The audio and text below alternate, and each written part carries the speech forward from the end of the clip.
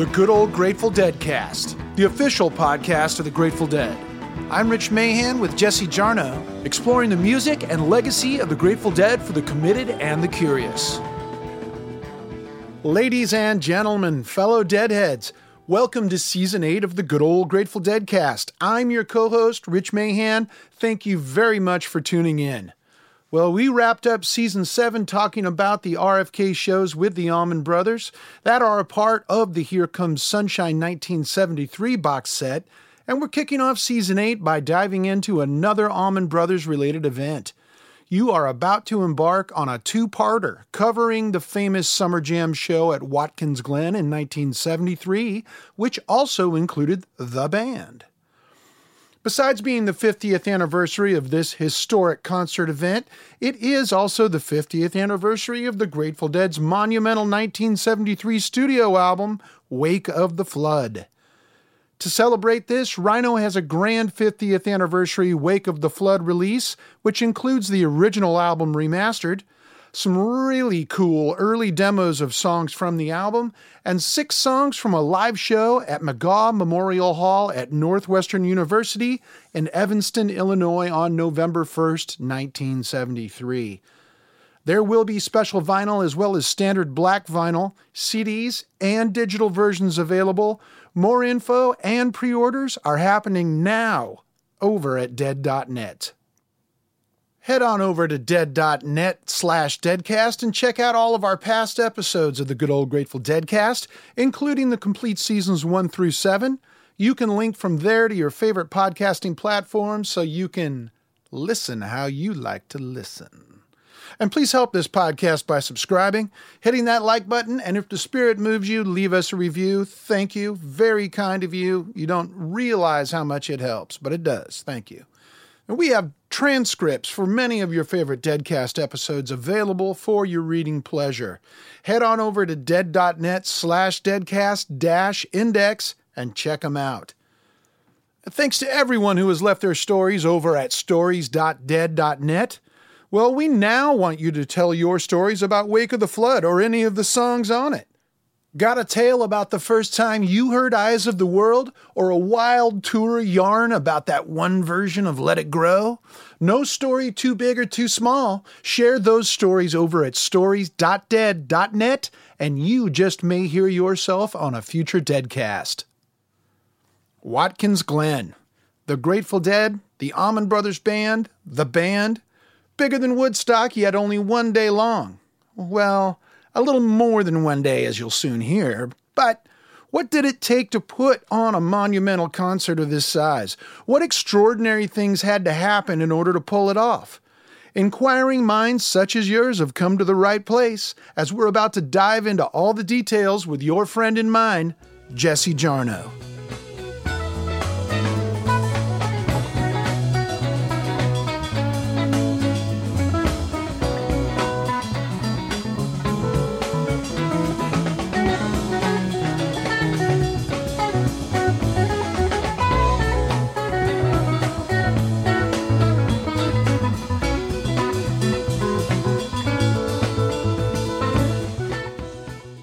In the summer of 1973, the Grateful Dead played the biggest show of their career. And up until that point, and for a while thereafter, the biggest show of any band's career. Over to Dan Rather at CBS. 4 years ago, 400,000 young people gathered for a concert and a happening at a dairy farm in New York State. The vibrations from that event were so heavy that Woodstock became a symbol of the 60s. Today, 120 miles away, there is in the making Woodstock's apparent successor, a thing called Summer Jam. Being the biggest festival of the past 50 years, everybody wanted to get in a television news story about it. Garrick Utley on NBC. The one-day concert was called Summer Jam, and it was. There were jams in the roads leading to it. Some people had to leave their cars and walk in from 20 miles away. The concert was held at a Grand Prix racetrack. The music came from a number of rock groups, but music was only part of the experience. Oh, you betcha. And you guys forgot to name the acts that played. The Grateful Dead, the Allman Brothers, and the band. Grateful Dead archivist and legacy manager David Lemieux. You'd always hear Woodstock, biggest crowd ever. And then Deadheads would always say, except for Watkins Glen. It was a bit of a point of pride. Woodstock, in the summer of 1969, had solidified a template for a giant rock festival And in the summers that followed, many promoters tried to repeat its success. But the Watkins Glen Summer Jam was not a Woodstock knockoff. It was a group endeavor that took years of groundwork before it could even be conceived, part of a long-term plan by Grateful Dead tour strategist Sam Cutler. As you may have heard, Sam sadly passed away this summer at the age of 80 as we were preparing our episodes for the year. And though we didn't get to debrief Sam about Summer Jam specifically, it was one of his proudest achievements, and it came up multiple times during our conversations over the past few years. Once again, we ask you to please rise and welcome, from Out of Town Tours, Sam Cutler. I kept on saying, well, one of the ways we build the Grateful Dead is the Grateful Dead have got to play with other people, but it's got to be like collaborative trips.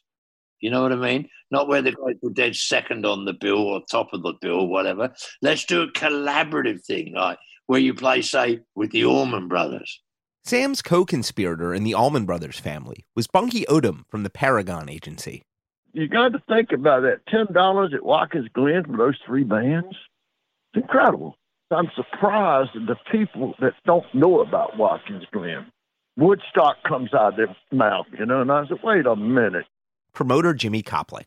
People compare us to Woodstock as being bigger than Woodstock. Woodstock was 3 days, 40 acts. We were 1 day, 3 acts. I don't know how you compare the two. Well, Watkins Glen hasn't exactly been memory hold. It never quite achieved the same mythic status as Woodstock, which drew around 400,000 people. In Watkins Glen, New York, hundreds of thousands of young people gathered for an all-day rock concert. Estimates of the crowd have ranged from 300,000 to 500,000, or as one person said today, it was 95 acres of wall-to-wall people. Woodstock was 3 days and many bands. The Watkins Glen Summer Jam was intended to be much simpler. 1 day, 3 bands, 12 hours. From the Grateful Dead, Donna Jean Godchaux McKay. That was a party. That's what you call a party. I don't think anybody expected that kind of a crowd. And was it about 600,000 or something like that? Watkins Glen just didn't expect this enormous turnout. As the concert began, thousands were still trooping in, some of them having walked more than 20 miles after police roadblocks stopped their cars. Most didn't seem to mind the hardships. It was around 600,000 people, and that was just like, who does that? And we got to do it. And didn't we played with the band, didn't we? The Almonds and the band. From the Allman Brothers, Chuck Lavelle. I remember when the chopper picked us up and we got up in the air and we approached the stage and looked down, and it was just this incredible ocean of human bodies. I'd never seen anything like it. Even Jerry Garcia had a good time, as he recalled 6 years later on WLIR. That was fun for one of those colossal things. What the heck? It was great. Was all those people, Promoter Jim Koplick. And nobody expected what happened to happen. It ended up being a party. Nobody was going to stop what was going on. It was a magical day. There was, and is, an entire generation of Watkins Glen minted deadheads. It wasn't the first show for Lee Ronaldo, who went on to co-found the legendary rock band Sonic Youth, but it was an important one. It was probably the first trip like that I ever took, like in a car with my friends without parents, and was just like off somewhere. We got there before a shit ton of people got there, just in terms of getting close to the stage. We were 17. I mean, like, it was such an amazing experience. There were all-night parties going on all over the place and people banging drums and whatnot. Future science writer and burgeoning teenage dead freak Steve Silberman was even younger. I was just a kid at Watkins Glen. If you left to find a portisan, it's like, how could you even find your blanket again? Part of the legend of Watkins Glen is the free public sound check that occurred the day before the main show, and especially the Dead's performance. But most of the legend of Watkins Glen is Watkins Glen itself. Promoter Jim Koplick. We wanted to do a movie because we knew that's how Woodstock became profitable. They lost money on the event itself, but when Warner Brothers bought the movie rights, they made a fortune. So my feeling was we wanted to do a movie. The Dead refused to do the movie. They said, unless we control the cameras, we're not doing it. The Allmans refused to let the Dead control the cameras. So we never did that. So then we said, oh, well, let's put out a record. Well, both the Allmans and the Dead said, no. If we decide to put out a record, you got nothing to do with it. So it's up to us to do it. So that was very disappointing. They both promised us they were not going to record anything, Later, of course, we found out that they did record everything. Perhaps owing to the fact that there was never an official documentary or accompanying LP set, Watkins Glen mostly falls into the category of folkloric memory rather than commercialized nostalgia. Kind of a nice place to be, really. Bunky Odom. We never thought about having 600,000 people. I mean, it was, if you stood on stage, it was like a wave of people, like an ocean. And we pulled it off. It was an event so big it inspired its own knockoff album, The Heavy Sounds of Watkins Glen, performed by a studio band called the King's Road and released by the budget label Pickwick Records.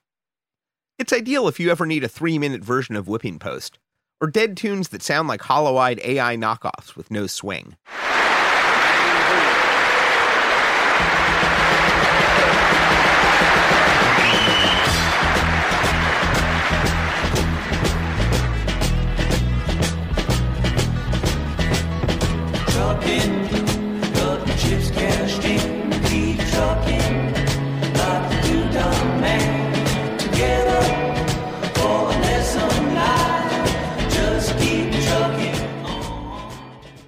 Once again, Sam Cutler. For me, the culmination of my kind of experiences with the band, really, the two things were the Europe 72 tour and Watkins Glen. After a number of false starts, the Dead and the Allmans had finally been able to pull off a pair of mega gigs at RFK Stadium in Washington, D.C., also on the Here Comes Sunshine box set, which we discussed at length last season. On this day, it's the Grateful Dead and the Allman Brothers, and on the second day, it's the Allman Brothers and the Grateful Dead. You know what I mean? And we ended up doing huge fucking gigs that were amazing. Those alone had taken a good deal of planning. Bunky Odom from the Paragon Agency visited Sam Cutler at the out-of-town tour offices in San Rafael. I went back out there 5 or 6 times to get things back together. And we decided to do it. We said, let's do 2 nights at RFK for Larry Maggot with Electric Factory concerts out of Philadelphia. Let's see if we can get that together. About 80,000 attended the first of the RFK shows, and 50,000 came to the second. But Watkins Glen was bigger. And it ended up with 3 bands. We said, well, let's do it with 3 bands. And we did it with the Grateful Dead, the band, and the Allman Brothers. And 610,000 people bought a ticket at Watkins Glen, right? So that wasn't by accident. That wasn't an accident. That wasn't, planning by default. That was planned. Well, they didn't all buy tickets exactly, but we'll get there. There was a lot of planning. My first trip out there, I didn't know if I was going to drink the water out of the spigot. I didn't know if I was going to get dosed. And I went out there and didn't know, and I've never met a finer group of people in my life. I was just treated like one of them, and we got along great. And not on an ego, nobody in our office could have done that but me. And they knew it. Everybody stayed out of my way. And Sam and I got it worked out. Well, Rock Scully helped too, The groundwork for Watkins Glen had been laid in the summer of 1972, when a delegation from the Allmans jammed with the Dead in Hartford. And the following night, a delegation from the Dead jammed with the Allmans in the Bronx. The young promoters in Hartford were Jim Koplik and Shelley Finkel. Jimmy Koplik. Barry and Dickie, and I think J-Mo also came up to Hartford to play a Grateful Dead show the year before in 1972, and they jammed at the end of the Dead show up in Hartford at Dillon Stadium. I had people meet them on the highway to make sure they drove in and got in properly and everything like that. It was very sort of archaic the way we did things back then. And they did Johnny B. Good, but it was really an amazing version of Johnny B. Good, which I've heard a million times, but still when you have Dickie and Jerry on guitar and Barry and Phil on bass and J-Mo and the 2 drummers on drums, it's sort of special. And I'm being a big Dead fan and a big Allmans fan. It was magical. One of my most treasured memorabilia is my picture of Dickie and Jerry playing that day up in Hartford. And I remember saying that this is something that we should be putting them together on a show because the audience fits, the music fits. And that was really the genesis of the idea of trying to put a show together with them playing on the same bill. In addition to planting the idea of a joint bill, it also introduced Jimmy Koplik and Shelley Finkel to the right people. That was the beginning of my relationship with Sam and with the Dead. And, I had never met such a colorful character like Sam Cutler before. The Dead were a bunch of hippies that just needed direction, and Sam was that organizer that made sure everything went forward. And he was great at his job. During his tenure there, they went from a bunch of hippie bands into a real business, which is something that we as promoters really appreciated. Because I was a hippie also, but I was also a business guy at the same time. Sam Cutler and Bunky Odom began planning a series of shows for the ill-fated fall of 1972, while promoters Jim Koplik and Shelley Finkel began eyeing something even bigger. At that point, I was 22 years old. Shelley was 28 years old. And I was more the music guy. Shelley was more the business guy. And when we came up with this idea, Shelley said, well, the best place to figure out where to put them, because he knew it would draw a lot of people. We had no idea what it would end up drawing, of course. We thought of racetracks, car racetracks, because they already handle that, 100,000 people on a daily basis when they have their car races. At first, the promoters had looked at the Great Eastern Exposition Center, known as the Big E, outside Springfield, Massachusetts. They'd also investigated the Pocono International Raceway in Pennsylvania, where a festival called Concert 10 had been held the previous summer, drawing 200,000 to see Edgar Winter, Emerson, Lake and Palmer, Humble Pie, and more. But when neither site was available, Cornucopia Productions set their sights on the Watkins Glen International Speedway, about 25 miles west of Ithaca in New York's Finger Lakes region. So the closest one to us was Watkins Glen.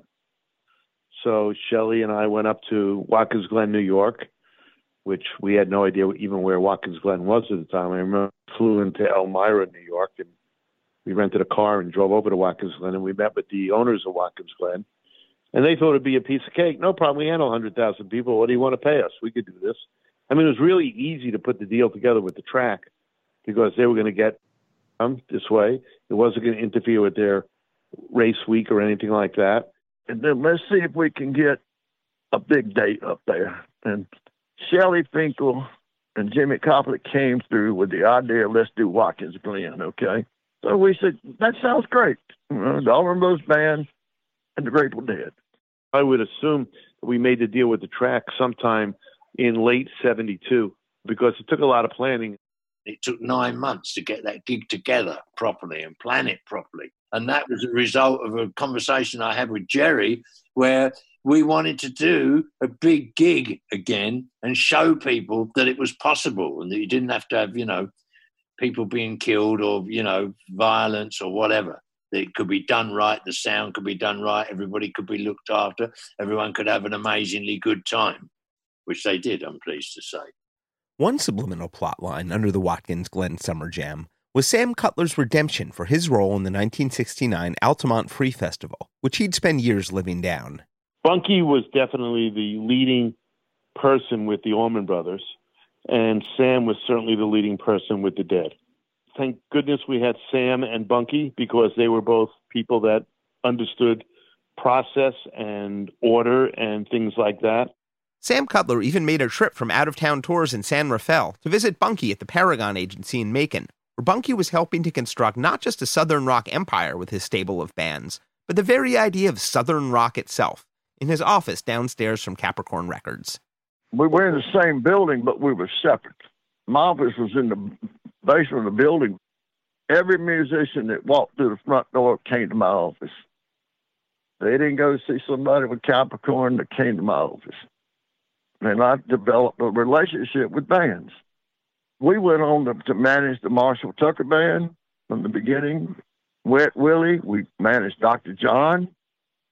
I'm probably missing out on somebody, But, we went on to be a big management company.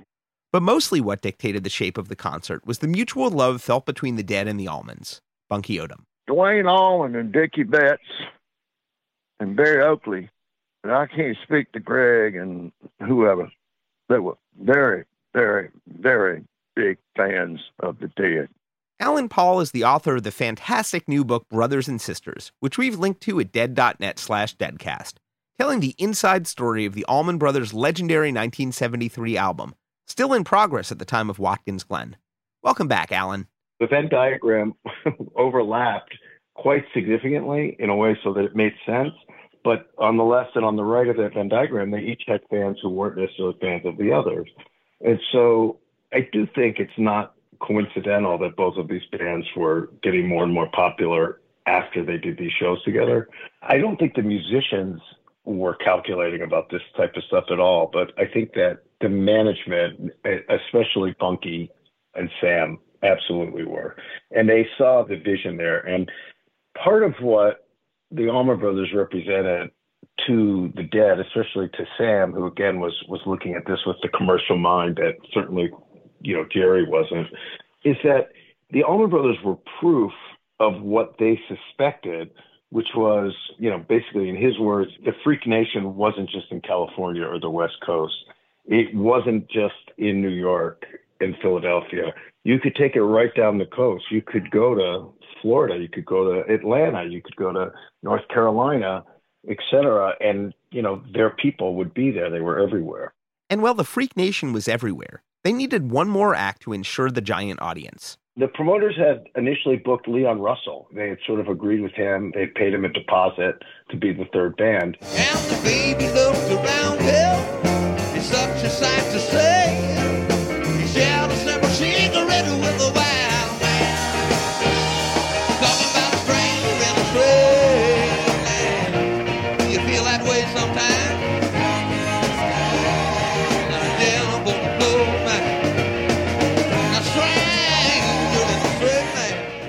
Solid choice. In the summer of 1973, Leon Russell was huge. That June, he released Leon Live, the triple LP we just heard some music from. The previous November, he'd crossed paths with the Dead for the Thanksgiving Jam at Armadillo World Headquarters in Austin, and a Dead Allmans Russell Super Jam could have been pretty sweet too, but not to be. So we're still talking about it, and we finally got the details worked out, but we went to a final meeting in Mill Valley. Garcia and all of them are there, and Sam Rock Scully, and Bill Graham was there, and we got to talking about the dates. And especially we paid a lot of attention to Watkins Glen. We knew Watkins Glen was going to be big, okay, maybe 100,000 people or so, And we came up with the idea, this is what we want to do. And Jimmy and Shelley wanted to put Leon Russell on the show. And Sam and I said, right at me, said, no. There's not but one band we want on the show with us. We want the band. We went back to the Allmans, and they were fine with that. And then we went to the Dead, and Garcia was not happy about that. Sam didn't mind it, but Garcia minded it. Garcia felt that if we were going into upstate New York, that's the band's home territory, that we owe it to the band to at least ask them to be on the show. Up on Cripple Creek, she sends me if I spring a leak. She mends me. I don't have to speak as she defends me. A drunker stream if I ever did see one. Also a fine choice. Slight problem, though. I readily agreed to that because I figured they would say no. They're not a touring artist at the time. In 1973, they weren't touring. So I said, okay, fine. We'll ask the band if they want to do it. Well, when they heard that at the request of Jerry Garcia, they were asked to be on the show, they decided to take it. Well, we couldn't have 4 acts on the show because there wasn't enough time in the program in order to do 4 acts. So we went back to Leon Russell's people, and we had to pay Leon Russell money to not play the show. And that was what we wanted, and we invited Bob Dylan to come. That was it. We offered, the band got a certain price, but they were not involved in any negotiations or anything. We gave them a guarantee. We paid them $50,000. Phil Walden had really demanded that the Allman Brothers close, which Bunky was really upset about because he thought that they had gone really far in the negotiations without anyone making that demand. And then Phil was insisting that Bunky make that demand. And ultimately, they were diverted from having to do so because Jerry spoke up and volunteered to go first, which sort of ultimately maybe saved the whole thing. Garcia stood up and said, we'll take the first 4 or 5 hours to test the PA out. I'm quoting him now, to test the PA out at Watkins Glen. So the Dead are going to take the first 4 or 5 hours. That sound like the Dead? So they're going to take the first 4 or 5 hours, and the bands are going to play second. Allman Brothers Band are going to close the show. And the concept all along was that the third band, which turned out to be the band, would play first. That only got short-circuited because Jerry came out and said, we should play first. So they did, and the band became the in-between band. And we gave Bill Graham $20,000 to fly in and be the stage manager. We had to go hire Bill Graham to help us put the show together because the ability to produce the show, we knew we could promote the show, but we didn't know we could produce the show. Producing the show meant renting a stage, building a backstage area, fencing the area, and doing all that sort of stuff. And Bill had history from doing previous outdoor shows, so we hired Bill's company, FM Productions, to be the operations head of the show in putting the backstage together and fencing and everything like that. We definitely took the risk. We signed the bands. We oversaw everything that happened at the show. But without Bill's sage advice and the brilliance of his FM production team, which put together the staging, it could never have been a success without Bill Graham. And all this is coming together, and we're going to do it. Across the great divide, just grab your hat and take that ride. Get yourself a bride and bring your children down. In 1973, the Allman Brothers were somehow getting both more Dead-like, but simultaneously more radio-friendly, if such a thing is possible. Both thanks, probably, to the ascendancy of Dickie Betts, the author of the song that would become their biggest hit, just recorded at the time of Watkins Glen and not yet released.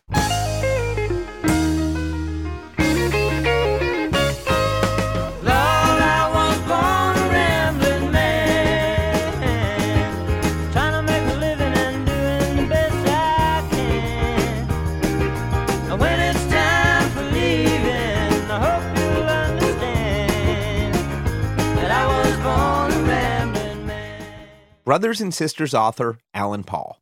The biggest connection of all, really, I think, musical connection, was the similarities in Dickie Betts and Jerry Garcia's approach to the guitar. It's not a coincidence because both of them came from sort of a bluegrass background, from somewhat different angles, but they were both really, really rooted in that acoustic music. And when they started playing electric guitar, they transferred some of those concepts. And anyone who's a musician will understand, like, they mixed major and minor keys. They played certain major key licks in places you expected to hear minor. That's sort of the musician talk, but just any listener could understand that, the similarities just by the ear. And of course, Jerry and the Dead were a little bit ahead of the Allman Brothers in their recording career. And Dickie told me, he said, I always had this concept in my head of what I wanted to do. And the first time I heard Garcia, I thought, oh, damn, that guy beat me to it.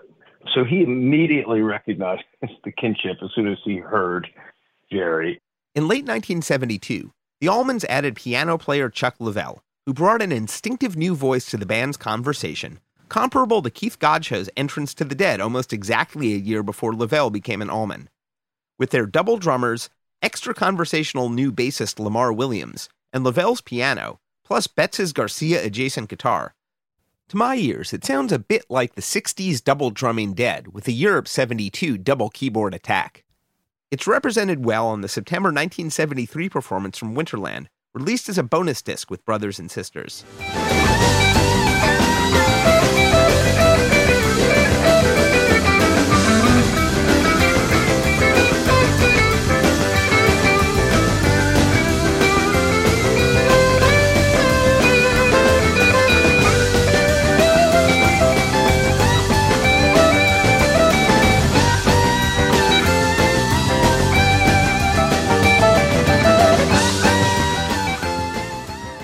Jim Koplik from the promoters of Watkins Glen told me when they started to discuss it and book the Watkins Glen show, without a doubt, the Grateful Dead were commercially on top, were a more popular band. But by the time it happened, that was sort of already no longer the case, and they were very much on equal footing. While the Allman Brothers family had ventured a little bit into live sound, their efforts didn't quite match the Dead's high fidelity.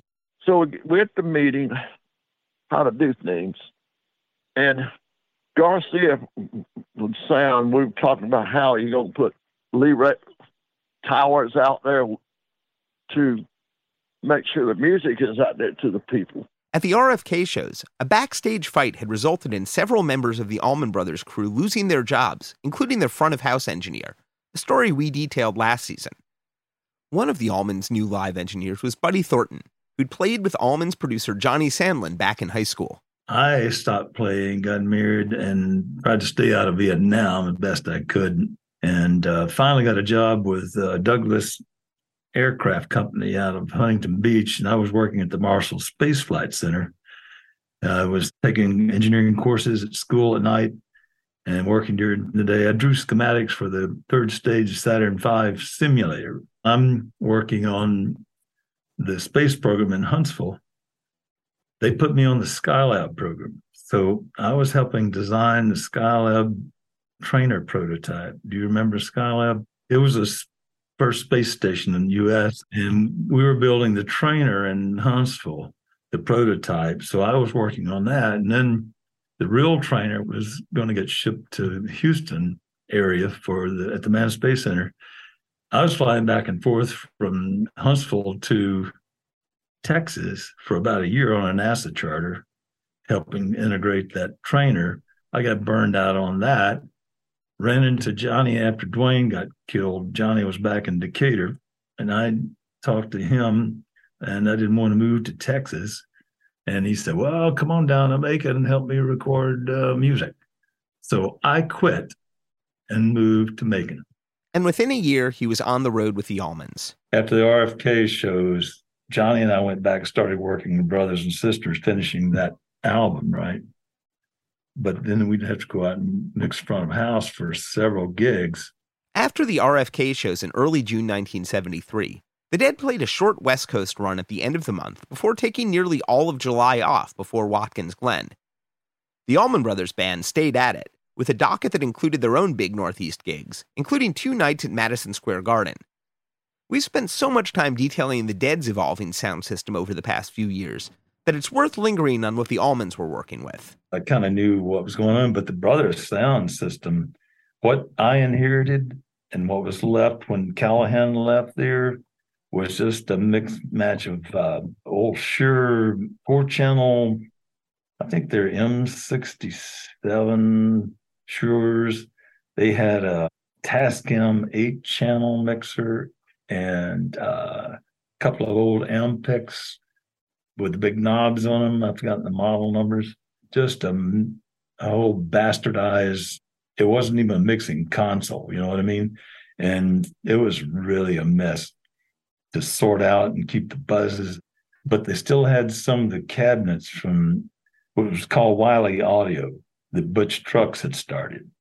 Sometime a few weeks after the RFK shows, in between Allman's gigs, Buddy was dispatched to the north. And then one day, Johnny tells me I need to go to a meeting up in either Ithaca or Elmira, New York, because they're putting together a big concert for a racetrack, which I had no clue about. Buddy was ready to learn.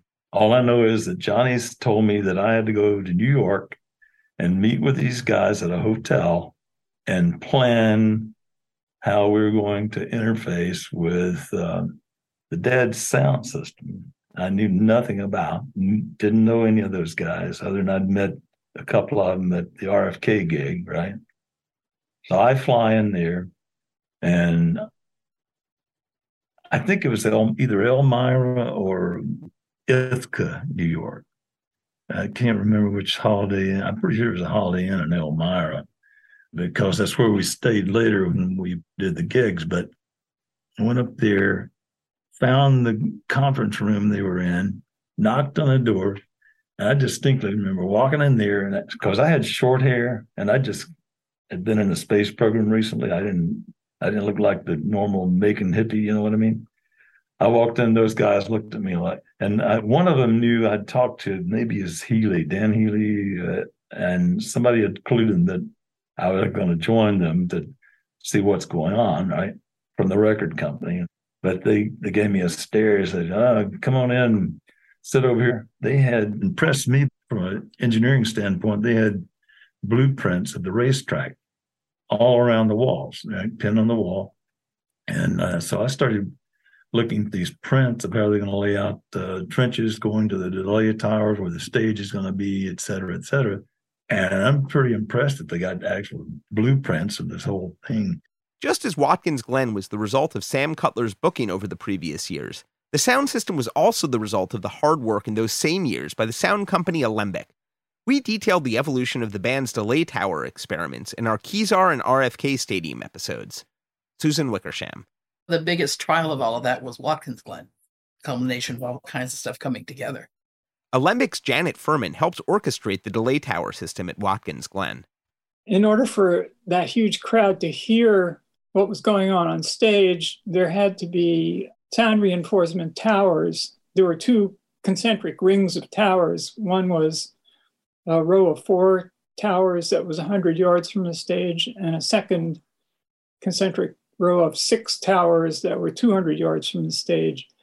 And in order for the sound from the stage to reach the towers and be in sync with the sound coming out of the towers, there had to be a delay of the amount of time it takes sound to go through the air, 100 yards or 200 yards. So that was kind of a new thing in rock and roll, having towers like that. And Alembic was in charge of what went on the stage. Buddy Thornton, fresh from the Skylab program, was privy to some extremely radical real-time brainstorming during the meeting in New York.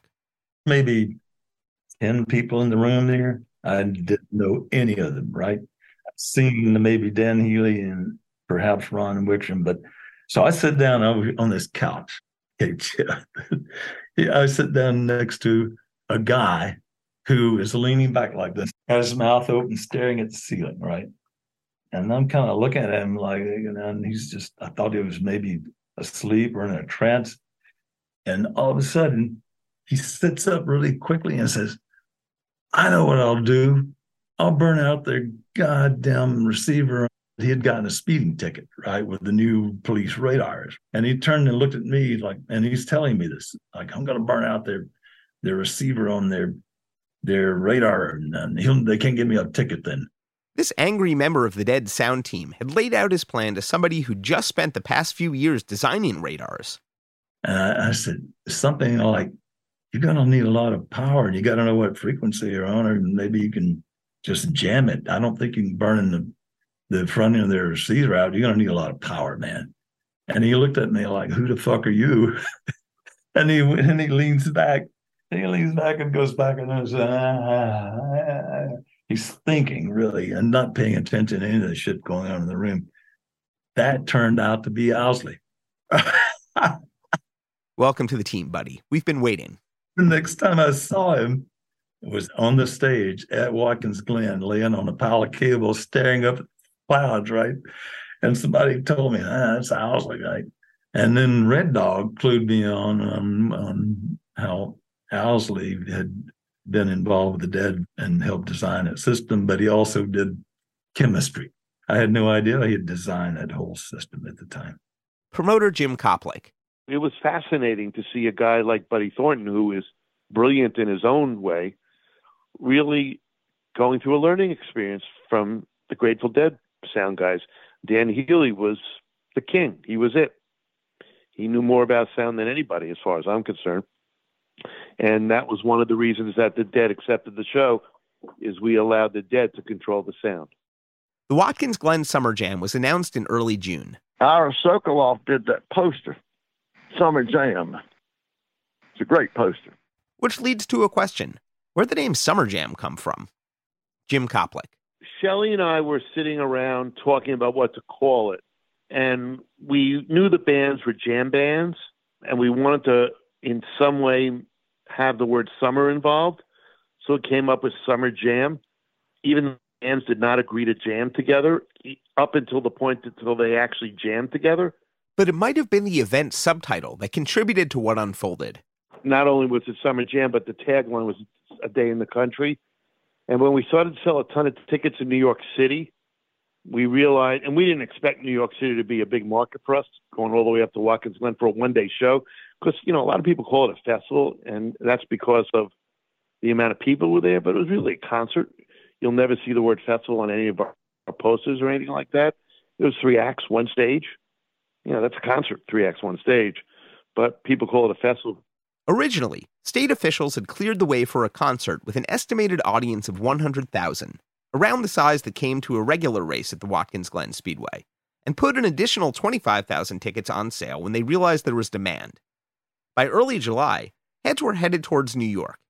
We spoke with Bob Student in our episodes about Santa Barbara and Kezar Stadium during our Here Comes Sunshine season. When I got out of the Army, what I wanted to do was get a van, drive around the country, and pick up hitchhikers. I've come across a number of accounts of fans traveling a long way to make it to the Summer Jam, including a few from California.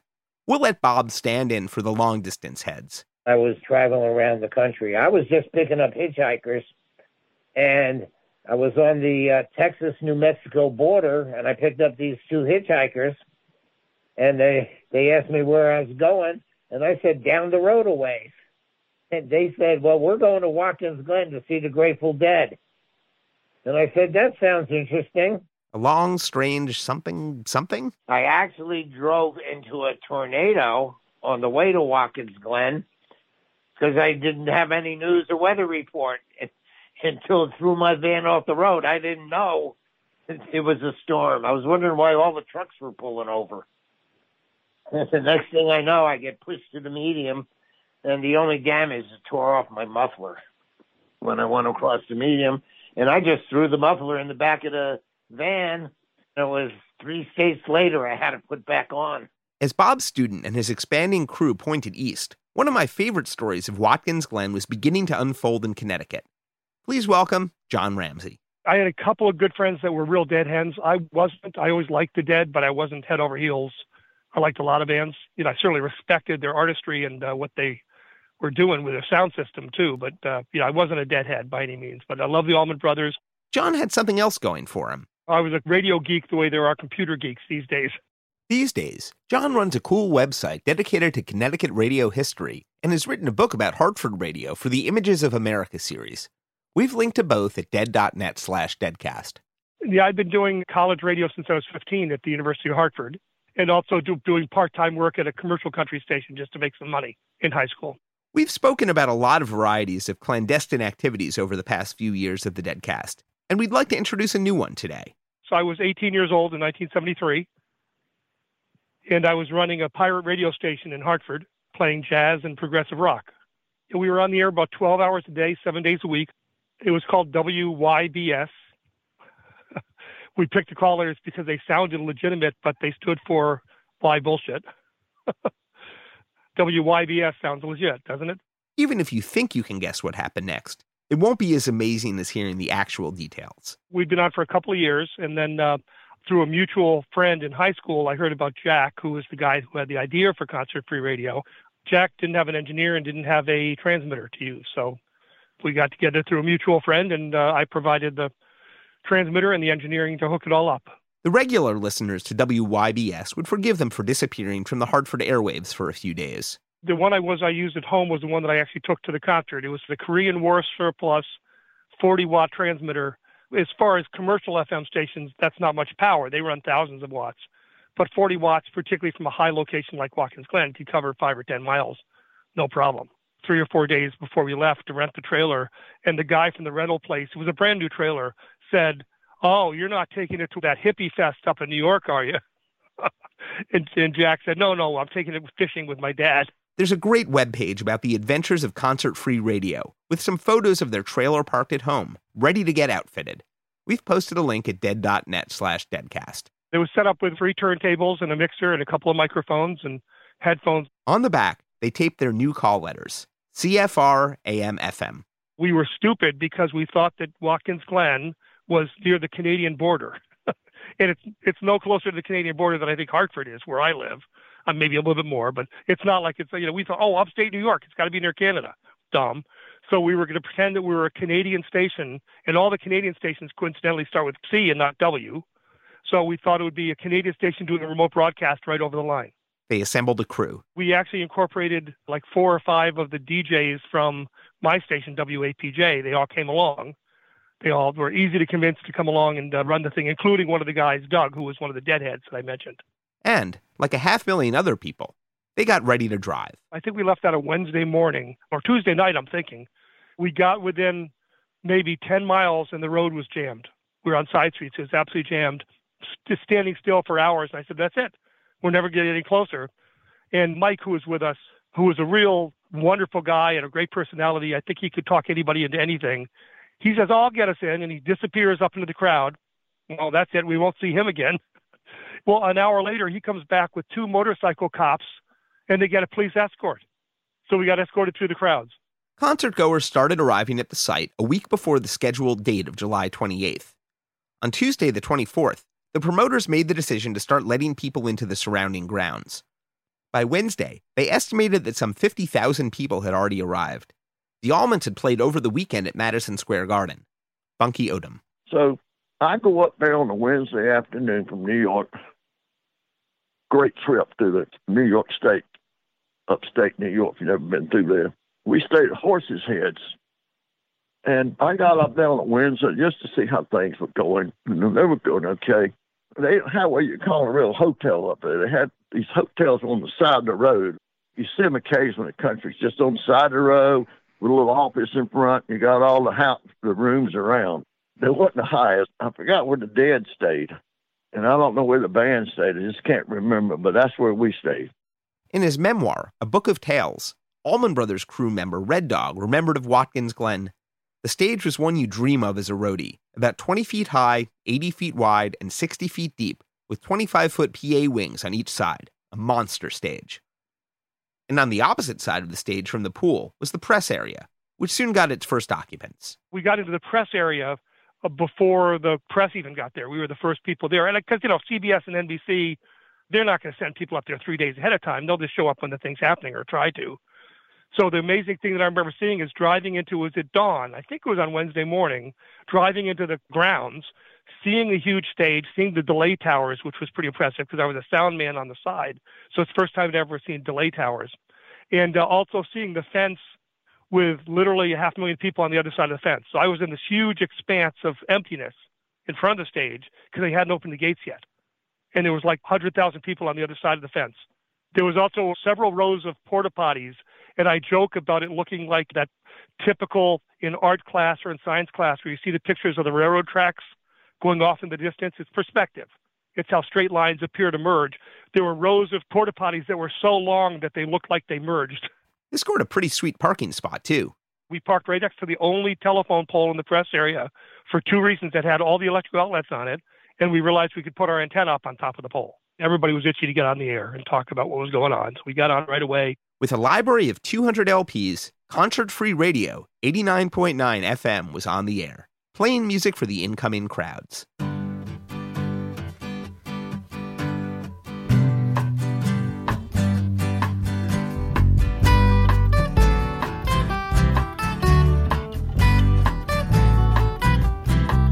Well, the first days are the hardest days, don't you worry anymore.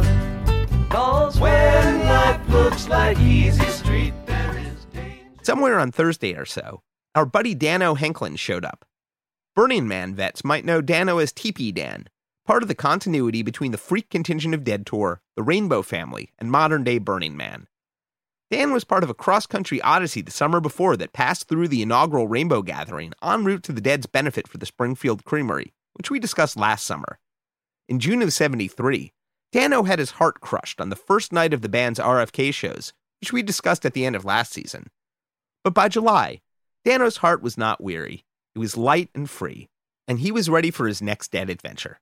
Welcome back, Dano. I hitchhiked out there. Maybe I hitchhiked with a friend. I don't know. I left a day early or a couple of days early, just like I did at Woodstock. Dano is a veteran of the scene that continued to move around the underground in the early 70s, and for Watkins Glen, he was organized. At that time, I had several different social groups that I was operating in, and at Woodstock, we had a great group that I was with, but occasionally I would run into friends in the crowd, and I decided that this time, from whatever friends of mine were still present, were still participating, I wanted them to all be in one place at one time. And I thought, well, how can I do this? And I thought, I'm going to make a pirate flag. So I took a piece of bed sheet and a magic marker, And I sketched out this Jolly Roger, kind of a naturalistic one. And I still have that flag. I just made phone calls. I did legwork, whatever. I said, go to Watkins Glen, go to the front of the stage, and go to the pirate flag. And I will welcome you with open arms right there. Let's all be together at this event. By the time Dano made it to the site, he'd found a few friends, and the flag got its finishing touch. And so as we're walking in, I could see off to my left a grove of trees. And whoever I was with, I said, wait a minute. And I went bushwhacking into this little grove of trees. And fortunately, there were a lot of very young maple saplings. And I cut a nice green, flexible young maple sapling about 2.5 inches, 3 inches at the base, 25 feet long, trimmed it up, and dragged it in there. You can see Dano's Jolly Roger flying near the stage in many of the photos of Watkins Glen. He got a good spot. By Thursday, the crowd was estimated at close to 100,000, and the organizers realized they had something even bigger than they planned. But as we're going in, then the next thing we encountered were all these stacks of bottled water that Bill Graham had provided for the crowd, and people were going up and was taking the water, and it was all on pallets. And some of the pallets were empty already, and some of them were not. And those that were not, we moved the water off the pallets, and we grabbed 4 pallets, and we dragged them right up to my favorite sweet spot, about 3/4 from the stage, about 1/4 from the soundboard right there. There, Dano made camp. It rained that first night, and the pallets came in handy. I think it was kind of muddy, and all I had in those days was a Swiss Army knife. That was what I used the little saw on the Swiss Army knife to cut down, and then I sharpened it up, and then we rammed that into the ground as far as we could ram it, and we put the 4 pallets around it. So it was right in the center of the pallets, and then we piled our backpacks up around that. And there we are. Yeah, there we are. We're right there where we want to be. Bunky Odom. Then late Thursday, all of a sudden it's crazy. Traffic is backed up for miles. And I'm not talking about 2-lane highway. There were 3 cars in the lane trying to get there. Local police made the decision not to sweep out the area by the stage, where people like Dano were already camped. We stayed at Watkins Glen, and I had access to a helicopter. Jim Copley, Shelley, gave me access to a helicopter at my disposal, because that's the only way we could get around. We couldn't move. Promoter Jimmy Koplick. Well, we were there 3 or 4 days in advance, and when we had people start showing up on Thursday, the show being on a Saturday, in the tens of thousands of people, I remember Shelley and I talking about, why are these people coming so early? I mean, it's still a work week, and what are these people doing? And we're not prepared for them, and we have gates set up, and we were prepared to sell tickets at the gate because we didn't want to, because then we thought the gates would come down. So at $10 a ticket, we figured we'll just sell them tickets at $10. They'll come in. We started to get worried on Thursday when people started showing up, and we're wondering to ourselves, why are they getting here so early? So we actually went out and started talking to the people, and we found out that most of those people didn't even have tickets.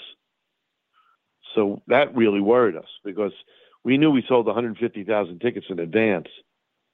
But now it was going to be more than 150,000 people, because people without tickets were showing up 2 days in advance.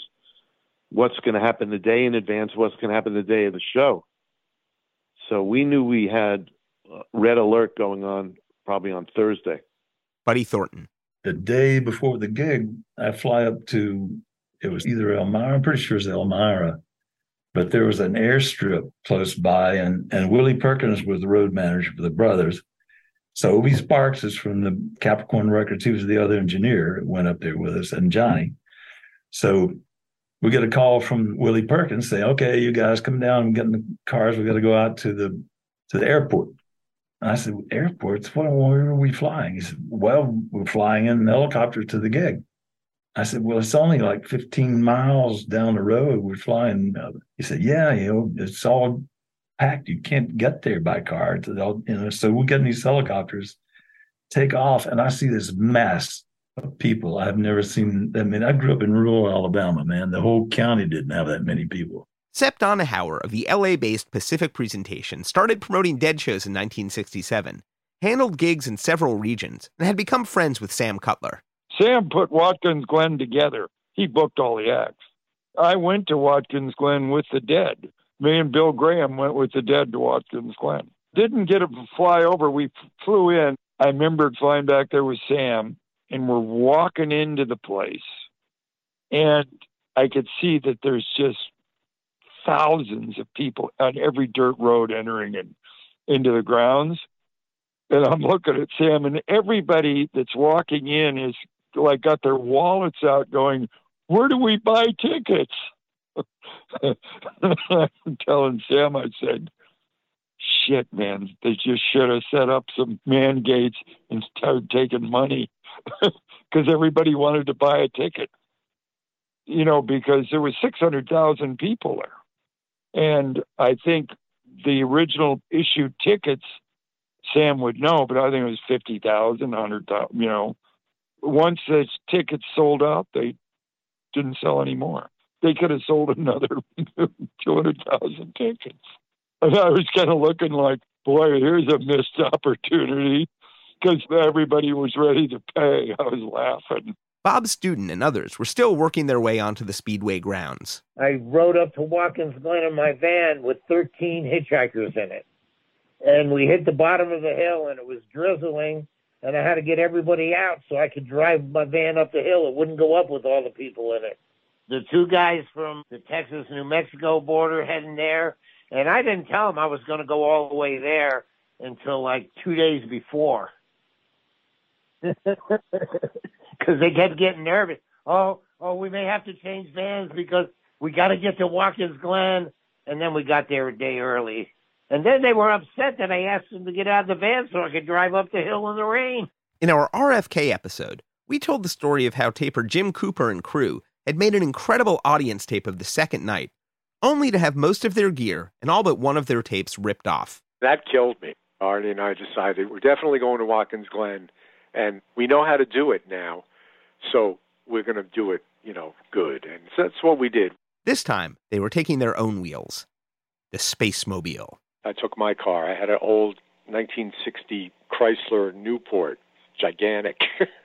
And we had to yell at people to get off, because what would happen was when you were there at the campsite, you had to drive down or walk down to, I guess there were stores or something, I don't know, and people would hitch rides. They'd jump on your car and go. I had like 10 people on my car at one point, and I'm like, dude, you're going to break the springs in this thing.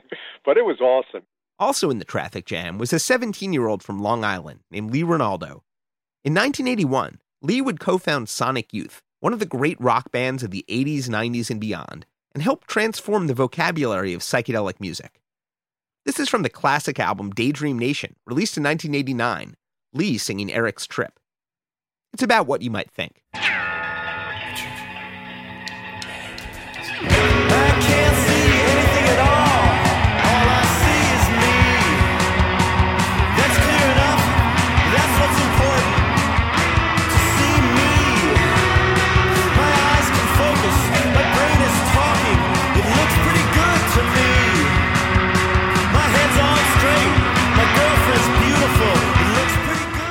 Sonic Youth is one of my all-time favorite bands, and we're thrilled to include Lee's story today.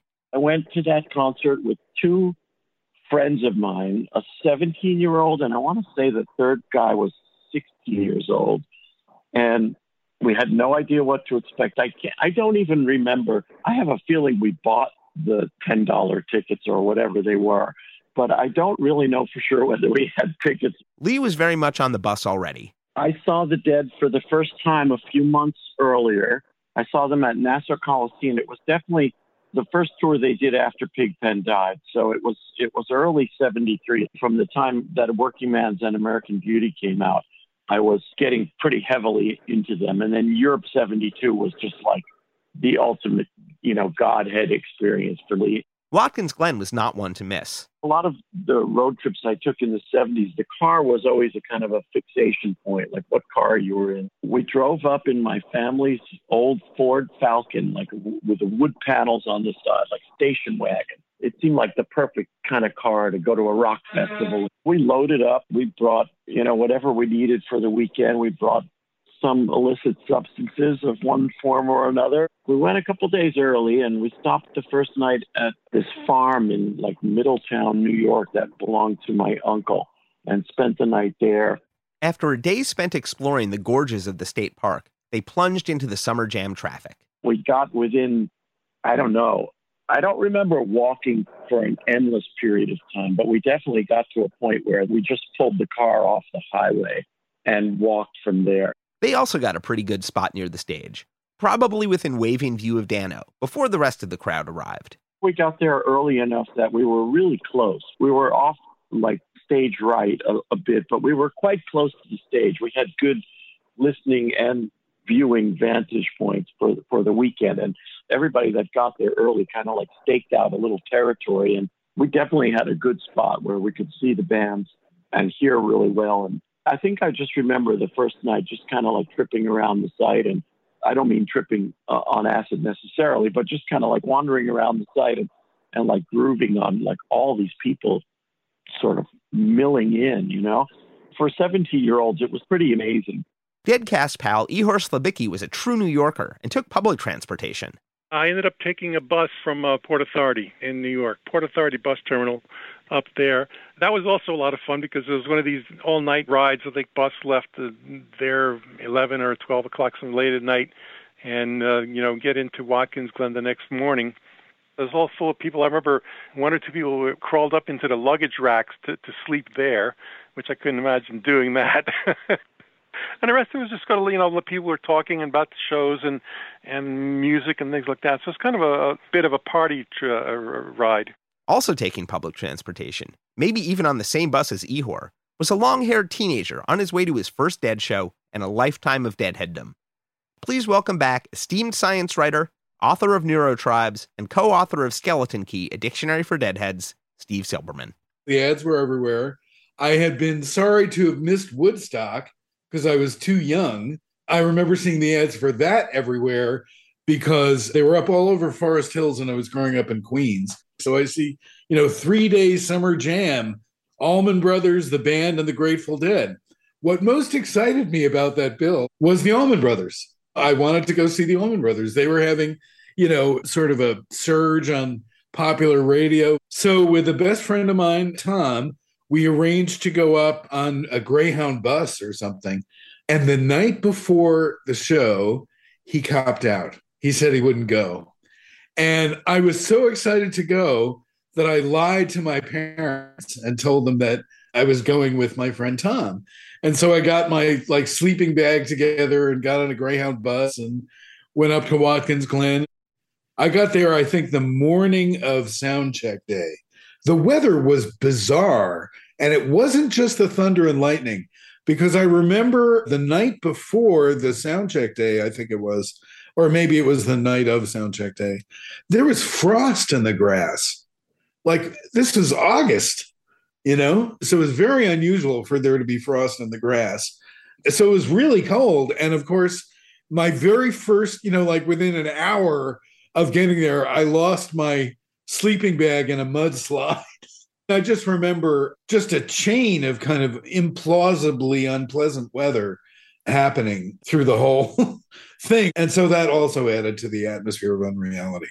At least there was body warmth. There were already, many tens of thousands of people there. What's freaky is that once you got there and, if you were in the middle of the sort of the field there, people would cluster in around you. And pretty soon it was hard to go anywhere.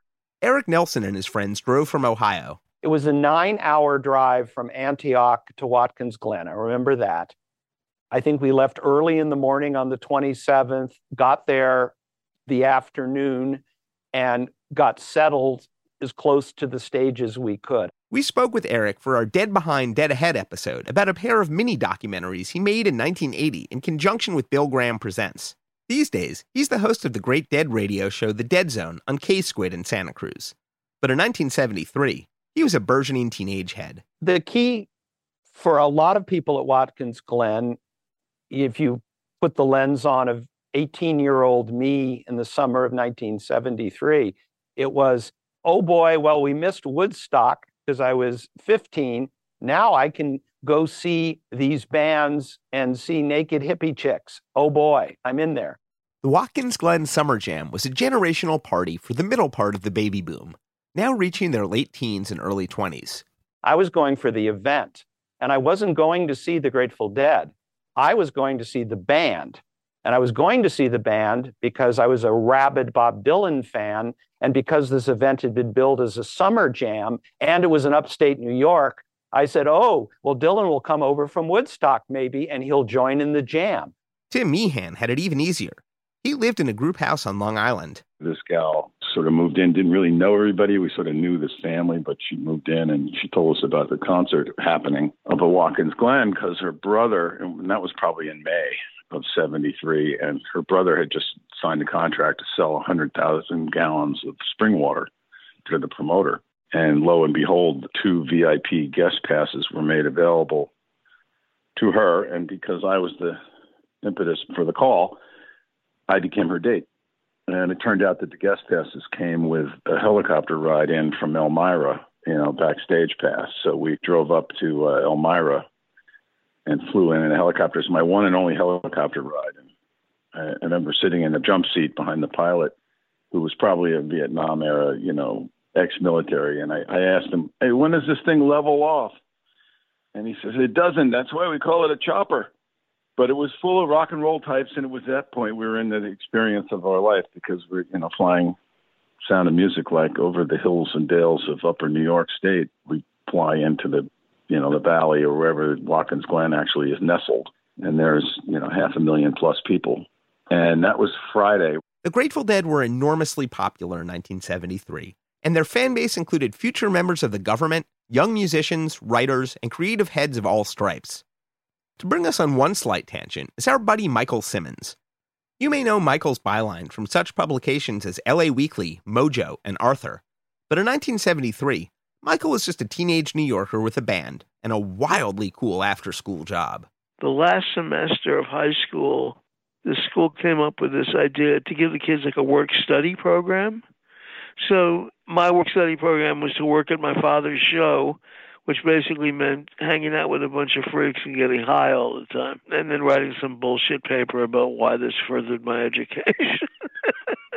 Michael's father was Matty Simmons, and the show Michael worked at was called National Lampoon's Lemmings. Can I have your attention, please? Can I have your attention? All right, now listen. There's still some people coming in.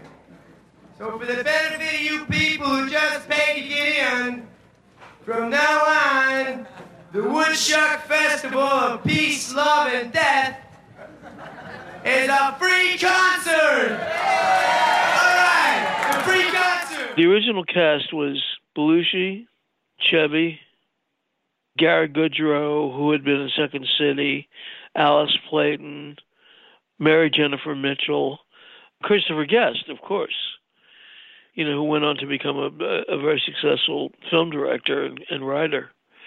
It was an amazing cast, extraordinary cast. I was the doorman, and then I also was kind of the gatekeeper. If celebrities came, I made sure they got a good seat. But also, during the day, I handled rock press and underground press publicity. So, for instance, I knew Bob Fass, so I took the cast onto Radio Unnameable. In the summer of 1973, a month before Watkins Glen, the Lemmings put out their own self-titled debut LP, with lots of rock and roll festival humor. Doing the stage announcements, if you didn't recognize that voice, was 24-year-old John Belushi. Okay, I got a couple announcements. Sunflower Polanski, your insulin has been located. I got it right here. The Lemmings cast were true freaks. I mean, authentic freaks. And John was a deadhead. I mean, I don't know if he was a deadhead in the sense that he followed them around because he was working, but he was a fan, a definite fan of the Dead. In fact, one of our regular audience members was one of the original New York area tapers. Michael had seen the Dead in Central Park in '68, but he really became a Dead freak when he went to see them with his friends from the Lemmings. The first time I really got to listen to the Dead was at Nassau Coliseum in March of '73. And I believe it was the first night. It was a Thursday night. I had to go to school the next day. One of the cast members, his girlfriend at the time, was a high-end drug dealer. And so the entire cast went to see the Dead. And she gave everybody a hit of mescaline. And John did 4. John being, always taking it over the top. And so in the middle of the show, I decided I was going to take a walk. It's a huge cavernous place where you can hear the music virtually anywhere you are. I know the circular concourse of the old Nassau Coliseum well. This was the Dead's first show at the venue, and the first show since Pigpen's death just a week earlier. There's some silent footage of this hallway from a few nights after this floating around on YouTube. The Nassau Coliseum shows in the early 70s were also teeming with cops who were busting heads at the slightest provocation. And so I wandered around and I'm tripping. And, it's circular. So I look up and I see John surrounded by 6 cops. I know John's tripping on 4 hits of mescaline, and I'm only tripping on 1 hit of mescaline, and I'm really high. So I can only imagine how high John is.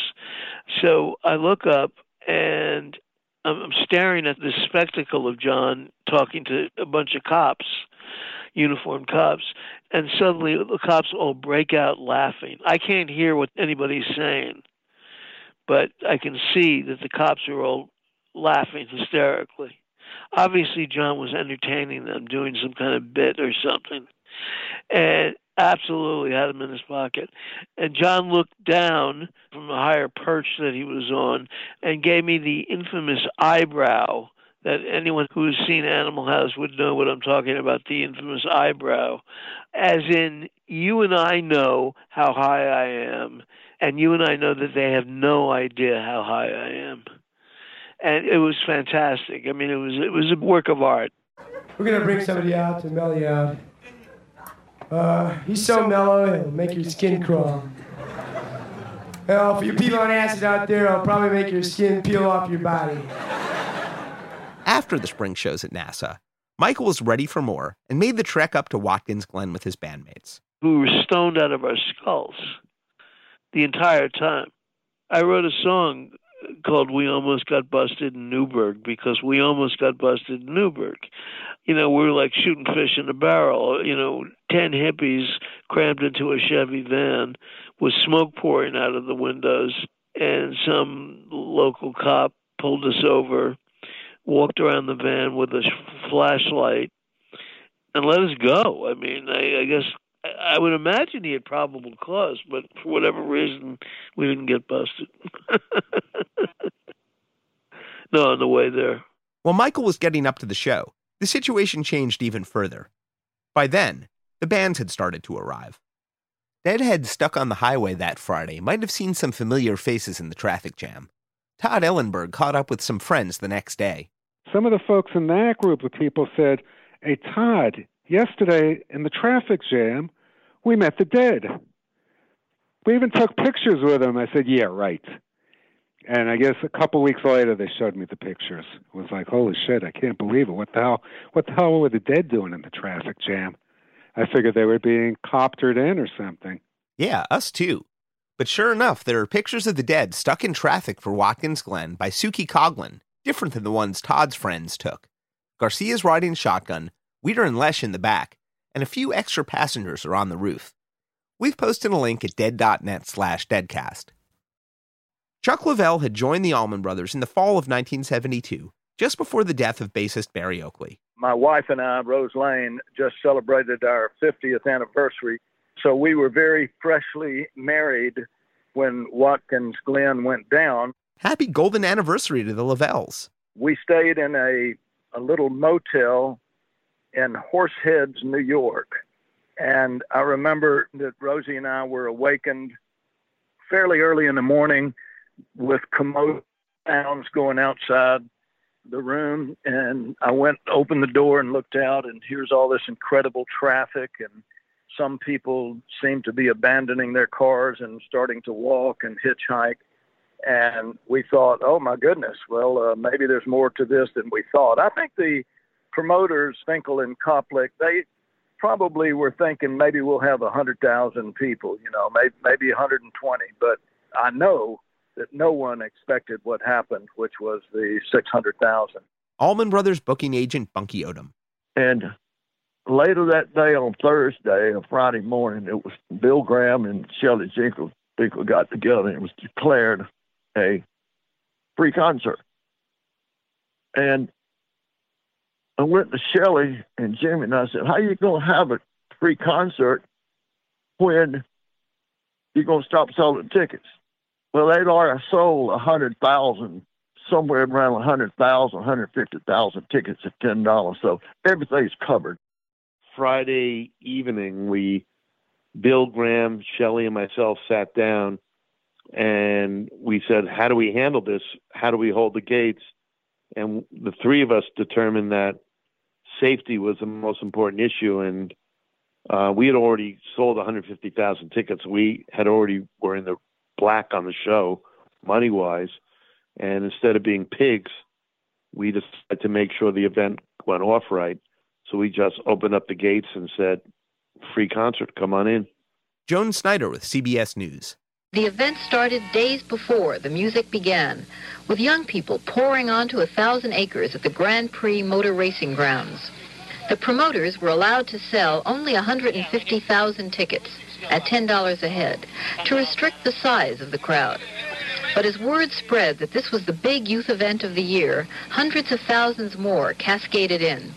To avoid any violence, they've been allowed in free to the concert grounds. Just as at Woodstock a few years earlier, it was Bill Graham who convinced the promoters to make it a free show in the name of public safety. And while that was probably the right move in both cases, I'll also note that Bill Graham wasn't technically the promoter at either Woodstock or Watkins Glen. It was easy for Bill to say, make it a free show, because it wasn't his money. It was Michael Lang's money at Woodstock, and it was Jimmy Koplik and Shelley Finkel's money at Watkins Glen. So, but the truth of the matter was, Bill was right. And sometimes, the owners, Shelley and me in this case, we see through what I call green eyes, which are money eyes, but Bill sees through clear eyes, which are what's best for the event. And if you're smart, you listen to the people that have the event in mind and not only money in mind. And Shelley and I were smart enough to listen to Bill's wise advice, because it was really Shelley's and my decision. When it became a free concert, we would do some money, the percentage. When it became a free concert, we all had to go back to the drawing board, but we worked it out. Okay, both bands got some more money. We had to helicopter in. There was no way, given the traffic situation, that we were going to make it in a reasonable time frame. I remember when the chopper picked us up and, we got up in the air and we approached the stage and looked down, and it was just this incredible ocean of human bodies. I'd never seen anything like it. And so we asked the pilot to circle around a couple of times so we could take it in, and he did. And I just never seen anything like that in my life. I never imagined seeing anything like that. And that sticks out in my memory very, very strongly. I can close my eyes and look down and see that enormous number of bodies. What an incredible feeling to say, wow, these guys are coming to hear us play. Of course, it wasn't just us, but it was the Dead and the band, and I think it was the combination of the three that really made it interesting to people. In between the helicopter landing area and the encampment of backstage trailers, one had to pass by the press area, where they might spot a trailer that read CFR AM/FM. Concert Free Radio's pirate radio station was in full swing. John Ramsey. The heliport was further down to our left, so that all the band members and people like Bill Graham And Ron Winkersham, who helicoptered in, had to walk right by us or go right by us on motor scooters so we could snag them. That's how we met Phil Lesh as he was coming up and invite them in for interviews on the air. Well, there aren't any surviving air check tapes of concert-free radio. There are some great photos of an amazed-looking Bobby Weir checking out the setup. We've posted a link at dead.net/deadcast. We dropped the pretense of being Canadian. Nobody cared. We told Bill Graham and Bob Weir, and I think Ron Winkersham knew. I mean, he was smart enough being a techie. He knew that we weren't licensed. Nobody else cared. The police could care less. Not only did the people in positions of authority not narc out the illegal pirate radio station, they were thrilled to have them there, and every single party welcomed them with open arms. The state police were right across the driveway from us in the press area, and they had a huge commissary tent, and in return for us giving traffic reports that their helicopter people provided, we got free food. And it's funny. It's got to be. It tasted like the best food I've ever had. All three meals were just great. Promoter Jim Koplick. The guys from WPLR and WHCN, the two rock stations in Connecticut, I guess together they sort of formed a pirate radio station there, and we used them. They were our friends. You know, they were good because they got word out to people when the storms were coming in. Not only did we get on stage and warn people, lightning's coming and rain's coming in, but we used the pirate radio station to get word out to people that were listening on the radio that storms were coming in. But they were our friends. They were our buddies. With the arrival of a few 100,000 unexpected guests, Bill Graham assigned himself a few extra roles. Bill Graham would come by several times a day with what we called health and welfare information, which was, the commissary is open here, there's tents over there with water for first aid, you need to go here, et cetera, et cetera. He gave it to us, we wrote it down and put it on the air. I think he was too busy. I doubt that he was shy, but I think he was just too busy to be bothered with going on the air. On Friday, Graham also declared that the gates should be opened a few hours before their announced time, and that the band should sound check publicly. And when the three bands did their sound check on Friday, there were hundreds of thousands of people that got to hear the sound check. And it's just something that was happening, and I didn't realize how big a deal it was at that time. I mean, this is just a concert. And then, of course, as you may recall, they moved the sound check up a day. And so it was almost like a second concert doing the sound check the night before the actual show. And, that was unusual. You can imagine a sound check with 300,000, 400,000 people. Lee Ronaldo from Sonic Youth was a teenage concert goer. All of a sudden, there was kind of rumblings from the stage, and then, out of nowhere, I don't even remember if there was an announcement or anything about what was going on. The band started playing, and it was kind of amazing that you were just like, wow, the band's doing an early set or something like that. I don't even know at the time, being not exactly experienced in the music biz, if we didn't know that they were sound checking per se.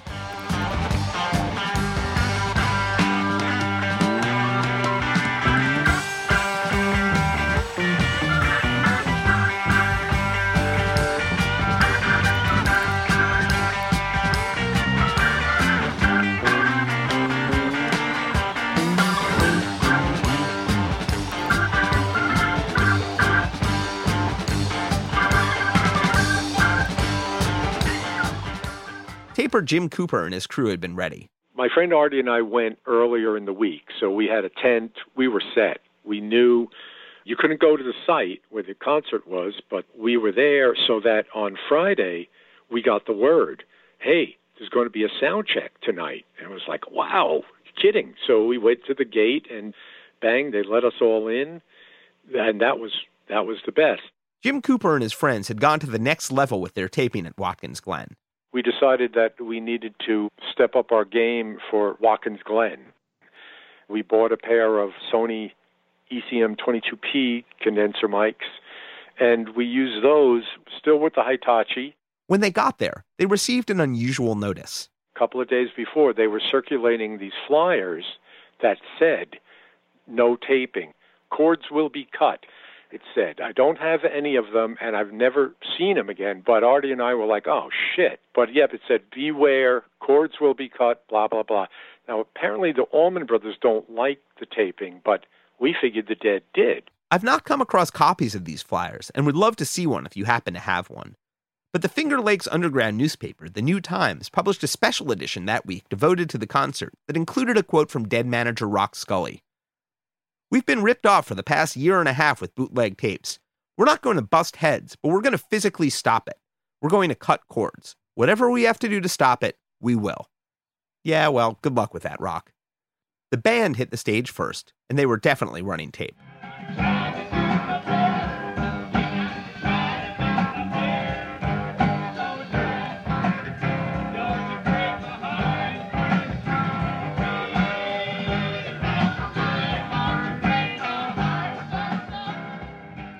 At some point, the sound team decided that what the system really needed was more speakers.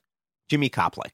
Then when we realized we had more people and there was more space that needed to be taken care of, and we needed to deal with, setting up more sound delays and more speakers from the stage and everything like that, we literally had to go to Macintosh. Janet Furman was there with the sound engineers from Alembic. I was there as equipment tech, and I was in charge of keeping everything running, and we set up the delays and fed them to two PA companies that did the two rings of towers. So I was kind of involved in getting all of that set up, but we didn't have enough amplifiers. And what we really wanted was the big Macintosh MC 2500 power amps.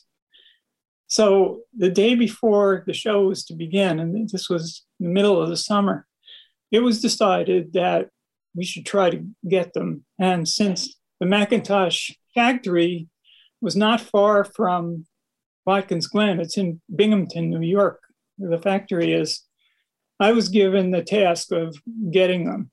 So Sam Cutler, who was the Dead's road manager, had also been the Rolling Stones road manager before that. I remember he handed me $6,000 in cash and the use of a helicopter and a pilot. Go get the stuff. So that was my assignment. So I got on a payphone that was located backstage, called up the factory. I reached somebody, explained the situation.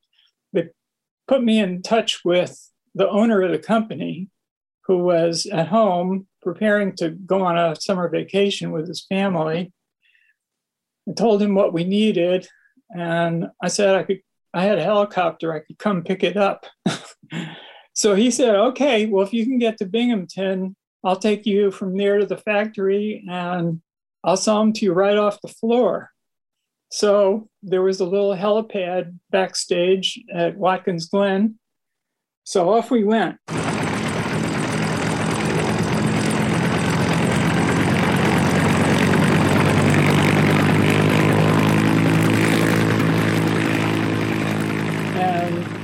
We landed in the middle of downtown Binghamton, and the place we landed was like a public park right in the downtown area. Helicopters did not normally land there. And so when we landed, it was very unusual, and there was a big crowd, and there were people around wondering what was going on. And there were guys from the local press sticking microphones in my face, asking me what was going on and taking photographs, and flash bulbs were popping.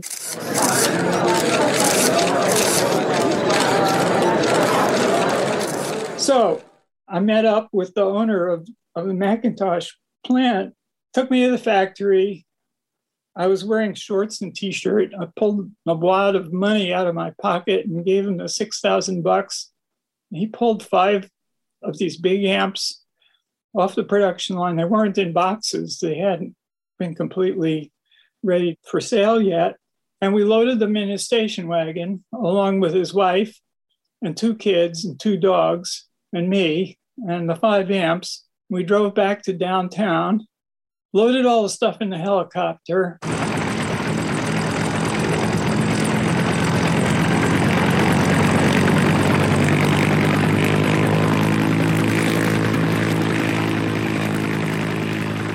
Helicopter is heavily loaded, it can't go straight up. It kind of has to go on a diagonal path. And this helicopter was built for 2 people, but it had 2 adults in it and 5 amps that each weighed over 100 pounds. So it was pretty heavily loaded. And we took off, and there was a ring of kind of high-rise buildings, maybe 5, 6 stories around this downtown square.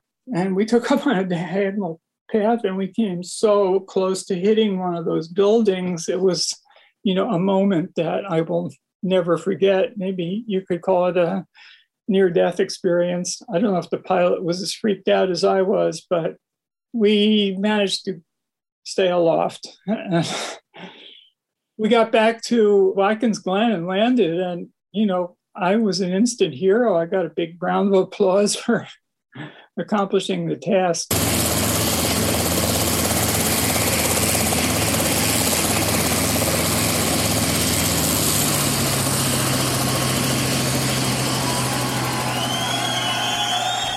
Of those 5 amps, 4 of them went into Phil's experimental quadraphonic bass system, where Rick Turner at Alembic had built a special pickup for his bass that had a separate output for each string.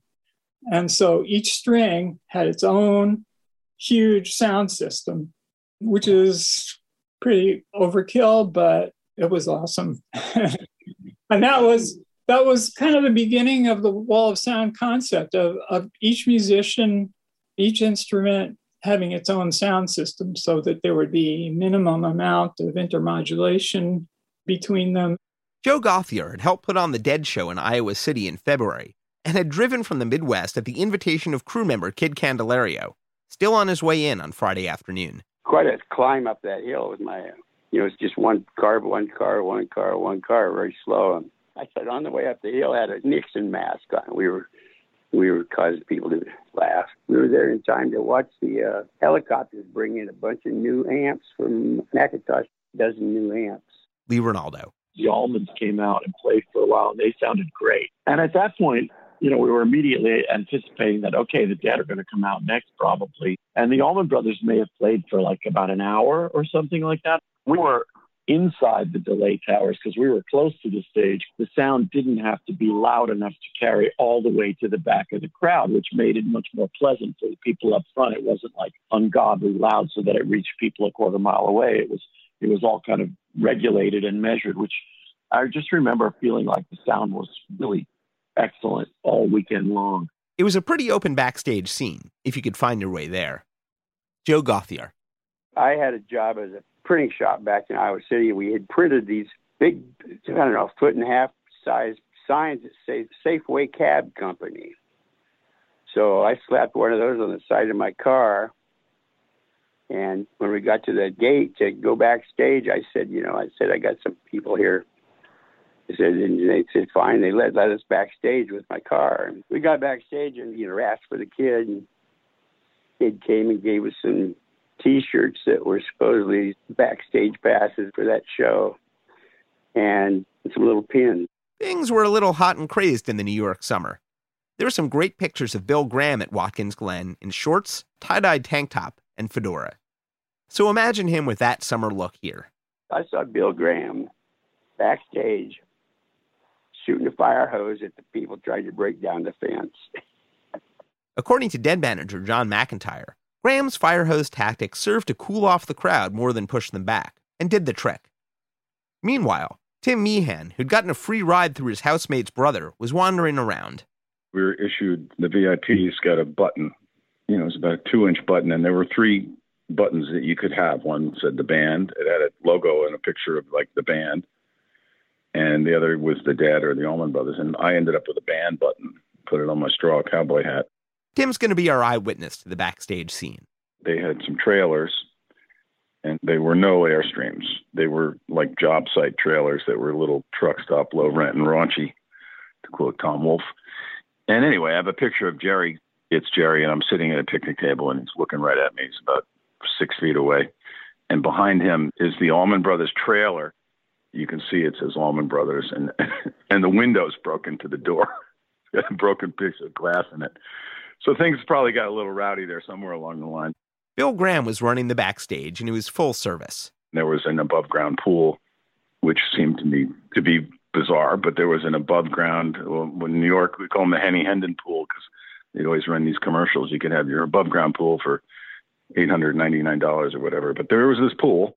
Tim made some great shots. I have some Greg Allman pictures sitting in front of the trail. I mean, you can just imagine now they run concerts a little differently, but the trailers, I mean, there were 55-gallon oil drums that were full of trash. I mean, like they should have been emptied a week earlier, it looked like, but they were just overflowing. But it was a big place with lots to explore. After the photograph I took of Jerry, I had a conversation with him, and I asked him if I could go back in the trailer and leave my camera bag on the dashboard or somewhere under the driver's seat because I wanted to go out in the crowd and look for my friends. And he proceeded to have a conversation with me about oh no, man, you don't do that. He goes, just leave it right there. Put it under the front wheel. And I was like, I don't know. I got a lot of equipment here. And he's like, dude, he goes, it's like the Times Square theory. I said, what's the Times Square theory? He goes, well, a guy runs around Times Square trying to give out $20 bills and everyone thinks he's crazy and they run away and they don't want to deal with him. But then same guy's got a wad of cash in his pocket. He's trying to hoard it. And then everybody's after him trying to kill it. So just leave it right there. No, I'll take it. They won't even see it. And so that was my 5 minutes of conversation with Jerry. And sure enough, I left the bag there and I went out in the crowd. I never found my friends because it was just too crazy. 500,000 people. But I went out and wandered out and, punched my way through and see what I could see. And then I came back and of course my camera was sitting right there.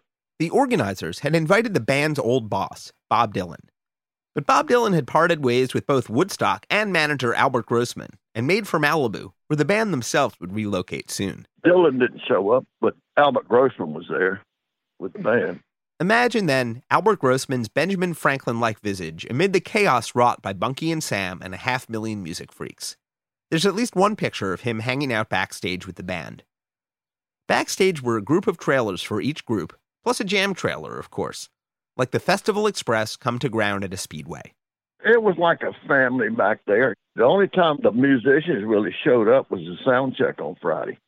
And at night, you'd have a few musicians, but you wouldn't have a whole band over there. You'd have some members of the band jamming and just getting together. Chuck Lavelle. Everybody was getting along great. It was a very wonderful communal feeling.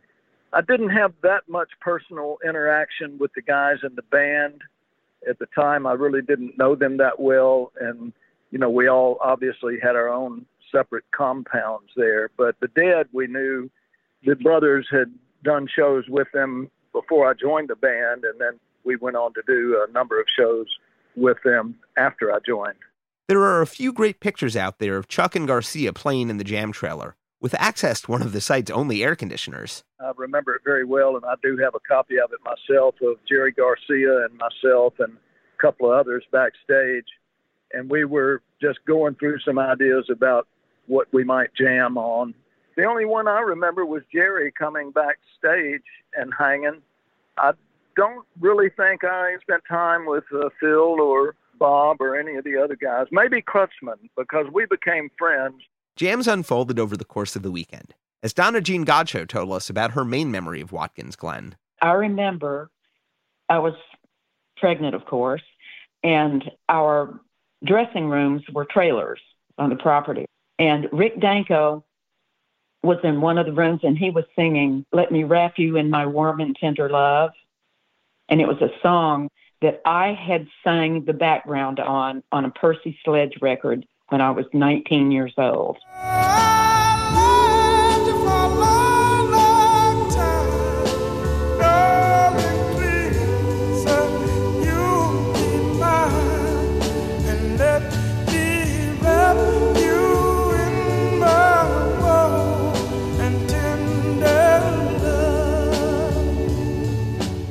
So Rick Danko and I sat in there and sang that song together. And that was one remembrance that I have of Watkins Glen. And he said, "You sang on that? How old are you? When did you do this?" Because by that time it was pretty old. And I was 19 years old. So anyway, that was so much fun getting to sing with Rick Danko, of course. He's a great singer. And it was one of those serendipitous moments. Meanwhile, the crew from the pirate radio station started to explore. Of the 6 or 7 of us, I was the only one that didn't go out into the crowds. I just didn't like big crowds. And it was shoulder to shoulder. I mean, it was like Woodstock. There was no room. they all came back and independently said, oh, yeah, everybody's listening to the station. Broadcasting from the top of the electricity pole in the parking lot, they discovered their signal was making it out even further than expected. The AM didn't work very well. It didn't get out very far, but I don't think we cared much because the FM was working so well. Because, with FM, the height makes all the difference, and Watkins Glen's up on a pretty good hill. So we had people that were coming in to see us that had been stuck in traffic 25 miles away that said they were listening. Pirate radio at scale was largely a European phenomenon, with offshore stations like Radio Caroline blanketing London. But in the United States, it didn't quite have the same reach. Radio London and Radio Caroline probably had more, but domestically, I think we probably had the largest temporary audience of any pirate station. And though, as we noted, Bill Graham wasn't the promoter, he also assigned himself a few on-stage announcing duties. Chuck Lavelle. Bill just had that personality, and I think he rather enjoyed the role of getting up in front of all those people just before whatever band was going to start and say, ladies and gentlemen, please welcome, He enjoyed that, and he was quite good at it, and he made for a great MC. Announcing the show, a fine American and a wonderful, wonderful man, Mr. Bill Graham.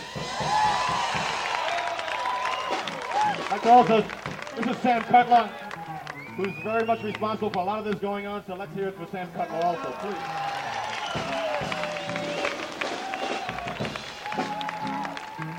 And the name of the band is the Grateful Dead, as we all know.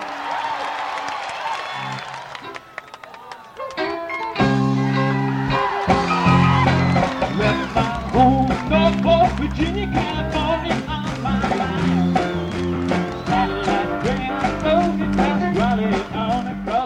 Jay Curley was just walking onto the concert grounds.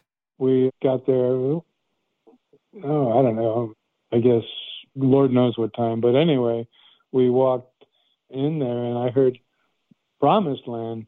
And I said, oh, they're playing Dead tapes. And my friend said, that's no tape, that's them.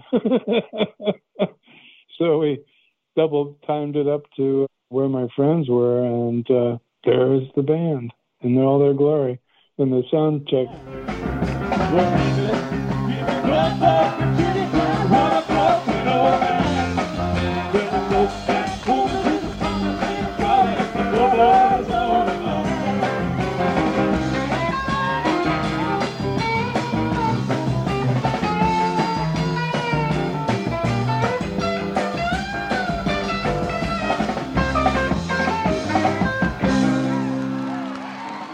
Jay was friends with Dan O'Hanklin and found him easily. And by Friday, several of my good friends had arrived.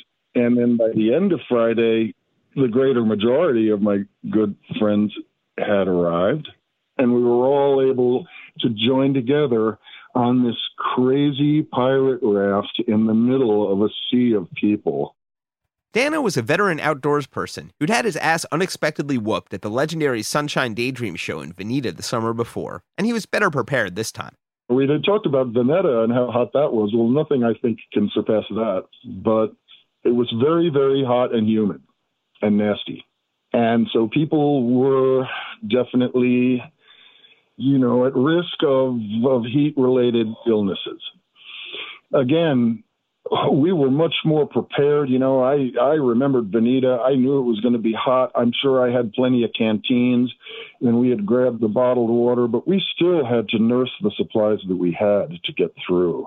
My friends were all standing on top of the warehouse skids, and me and my buddy showed up, and they just said, okay, open your mouth, and caps of mescaline, a tab of acid, and more weed, and I was all ready for that Dead show, I'm telling you. And so the first day, Friday, when the Dead decided to do their sound check, and just the crowd was very small and was still clean and, I dare say almost a little bit wholesome. We were just jumping up and down and screaming and yelling and cheering, and we were just as happy as we could be that they were going to play a special little concert for us. This whole thing is a fraud. We're really clever androids. The Dead didn't play a full show, except by most other band standards, performing 2 sets over 90 minutes, each with a legendary jam of its own. The Bird Song from the first set is one of my favorites, stretching over 15 minutes. Ask a taper.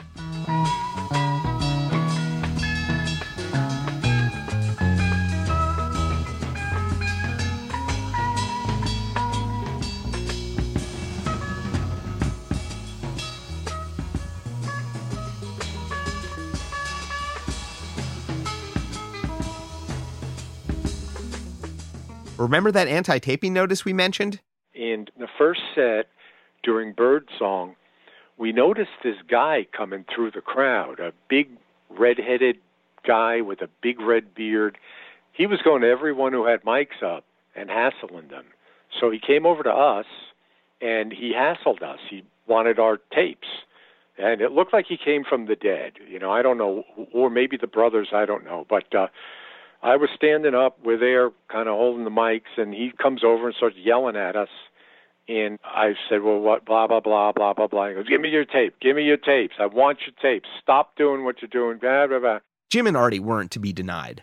The guy comes up to us. He's in our face. Artie goes down to the deck, and we had two 10-in-a-box boxes of TDK SDs or something good, UDs. So he down there, and I'm in the guy's face, kind of like asking him questions just to distract him. Artie's down there. He switched the tape on him, gave him a blank, and he took a box of our blanks. And he couldn't wait to get out of there and go to the next person. He kept looking to see who had him. So after that, we didn't tape the rest of the set. And then the second set, we just kind of lowered the mics so that they couldn't be seen. And it had gotten dark, too. Lee Ronaldo. The Dead came out, and they played for what I want to say is a good long while. And then they stopped. But then a little bit later, they came back again and did a second set, which, like, the other bands played, more briefly, but the Dead really just kind of kept playing and playing. And I just felt like their attitude was, shit, everybody's here. We might as well play. We might as well play for them. It was just a magical evening. We spoke with Eric Alden on our Europe 72 season. He'd been in the Army and caught the Dead in Frankfurt, the show that's now 100 Year Hall, and picked up seeing Dead shows almost as soon as he got home. Watkins Glen was already his fourth gig of 73. There were 6 of us that drove in the car, and when we got there, we were in a big, long, creeping traffic jam for hours. And the other 5 guys all got out of the car and walked around and whatever, and I was stuck driving and sitting in this cloud of car exhaust for, it felt like hours. So we got there, and we set up our campsite, and I felt like crap, from breathing all this exhaust. And so we kind of sat around and whatever, but, they did the sound check that night. And some of my friends walked up and watched it from in front of the stage. And I just listened to it from our camp, but you could hear it from there. You could hear it all over. And it was cool. It was fun. Just sort of sitting there in the evening, listening to live music, drifting across the night sky. Jay Curley. I remember walking around, just amazed. People had card tables set up, selling weed, selling acid, selling cocaine. I mean, it was a marketplace as well as a humongous party. Bob Student. I go to see the people. I go to smell the smells. I go to test out everybody's pot. I tried various drugs. It was nice they played a lot of background music that we all liked. Bob had brought his Super 8 camera to the Santa Barbara show and brought it out again at Watkins Glen, getting over 20 minutes of footage, which we've linked to at dead.net/deadcast. I wanted more pictures of the crowd, which really became evident if you watch my Watkins Glen movie. I think there's 70 seconds of the stage and 23 minutes of the people. Then there was the guy who was naked, jumping up and down, and I think that took away my general rating on that video, and now they say kids can't see it. But I'm just showing you what was going on. And then there's a scene of a VW bus where it says the Bozo Boogie Bus in the Watkins Glen clip.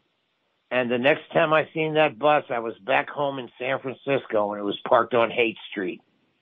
He was going to another Dead show. The big highlight of the Dead's day, and for many, the musical highlight of the whole weekend, was something the Grateful Dead were often accused of doing, but rarely actually did. They just jammed.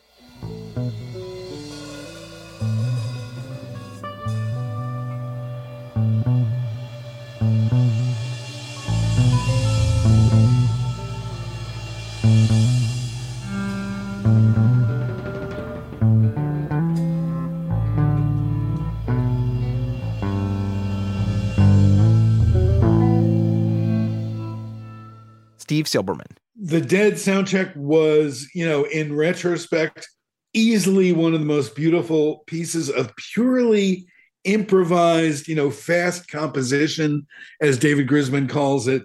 There's not really anything like it.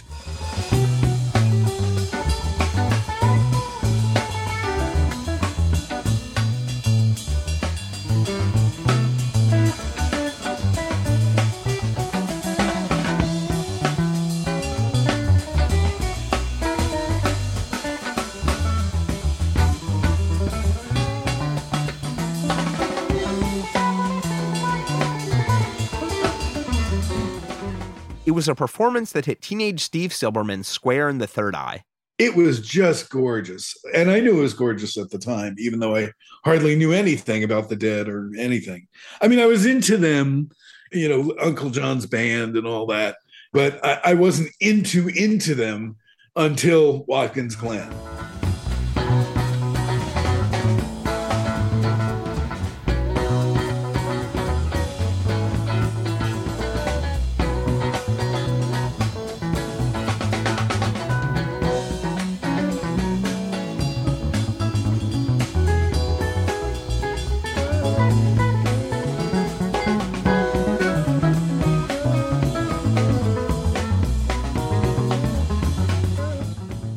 Lee Ronaldo.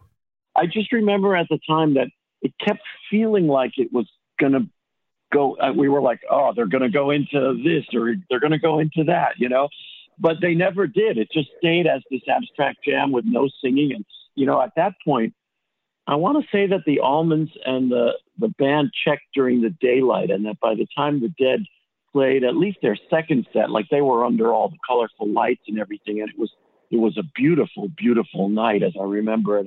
And it was just amazing to hear them. It just felt like you were hearing them do brand new music, which in essence it was. Eric Nelson. It wasn't like you were thinking, ooh, there's a theme reminiscent of Fire in the Mountain. And 3 years from now, it was just kind of a building wash of music. I do remember, though, the generosity of spirit and definitely comparing the Dead's vibe and performance on stage with the band, who from moment they came on stage didn't seem to really want to be there. I can't say that I fully understood the significance of the Soundcheck Jam, but the one thing that is true is that decades later, when I was asked to co-edit the So Many Roads box set with David Gans and Blair Jackson, the first thing I wanted to put on it was the Watkins Glen Soundcheck Jam, in part because Dick had already told, Dick Latvala, who was my friend at that point, had already told me that it was sort of this orphaned jam. And so it wasn't going to end up on, he didn't like the actual performance the following day. So it wasn't going to end up on that, So I was thrilled to rescue it because it was not only as good as I remembered, it was better than I was even capable of remembering.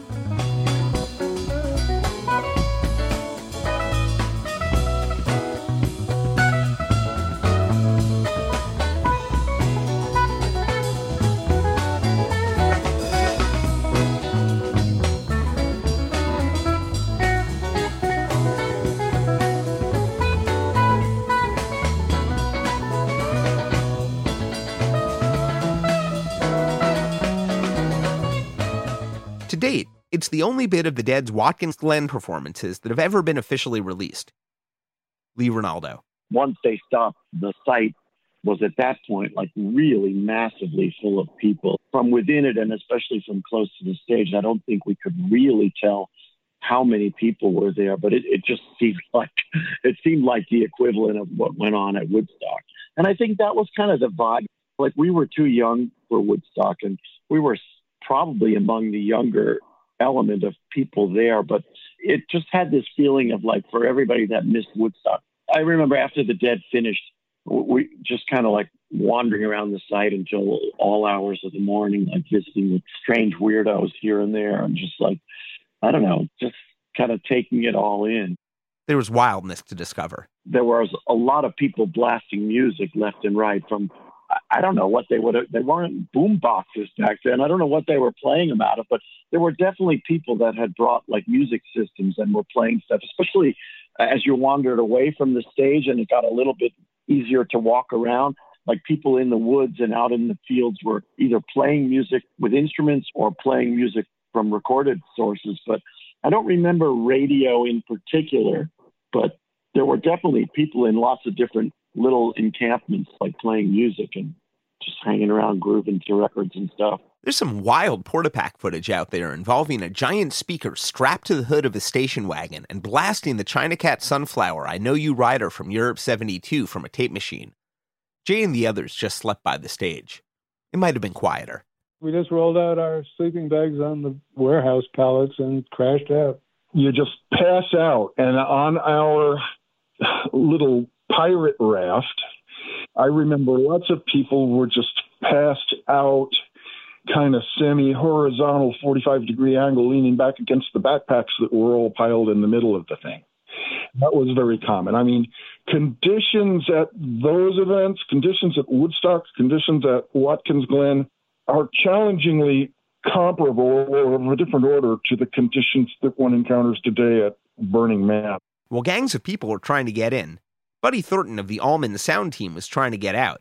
After the first night, I was screwing around doing something, and there's no more helicopters. And I'm looking around trying to flag a ride back to the hotel. So there was a limo, and the doors open, and he's looking at me and said, "Come on, we'll take you." And I think it was Krutzman and maybe his wife. So I get in the limo, and we're riding through this mass of people. And they were looking in the windows and banging on the windows and shit like that.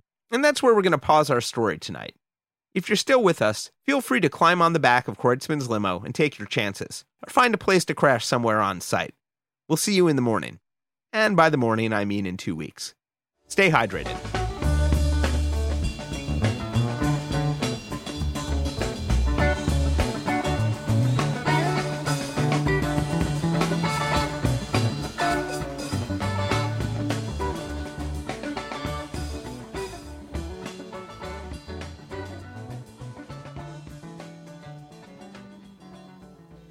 Thank you very much for tuning in to the Good Old Grateful Dead cast.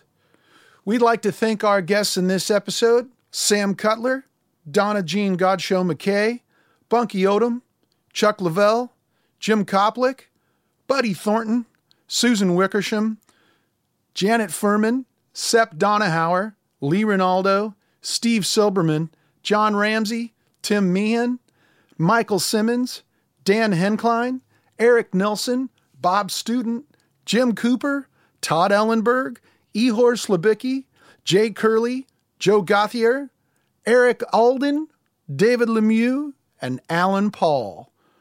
Extra special thanks to friend of the Deadcast, David Gans, for contributing audio from his interview archive. Couldn't do it without you, David. Thank you. Thanks very much for tuning in. Don't forget to like, subscribe, and share an episode on your social media. And give us your Wake of the Flood related stories by recording yours at stories.dead.net.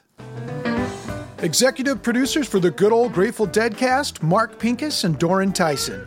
Produced for Rhino Entertainment by Rich Mahan Productions and Jesse Jarno. Special thanks to David Lemieux.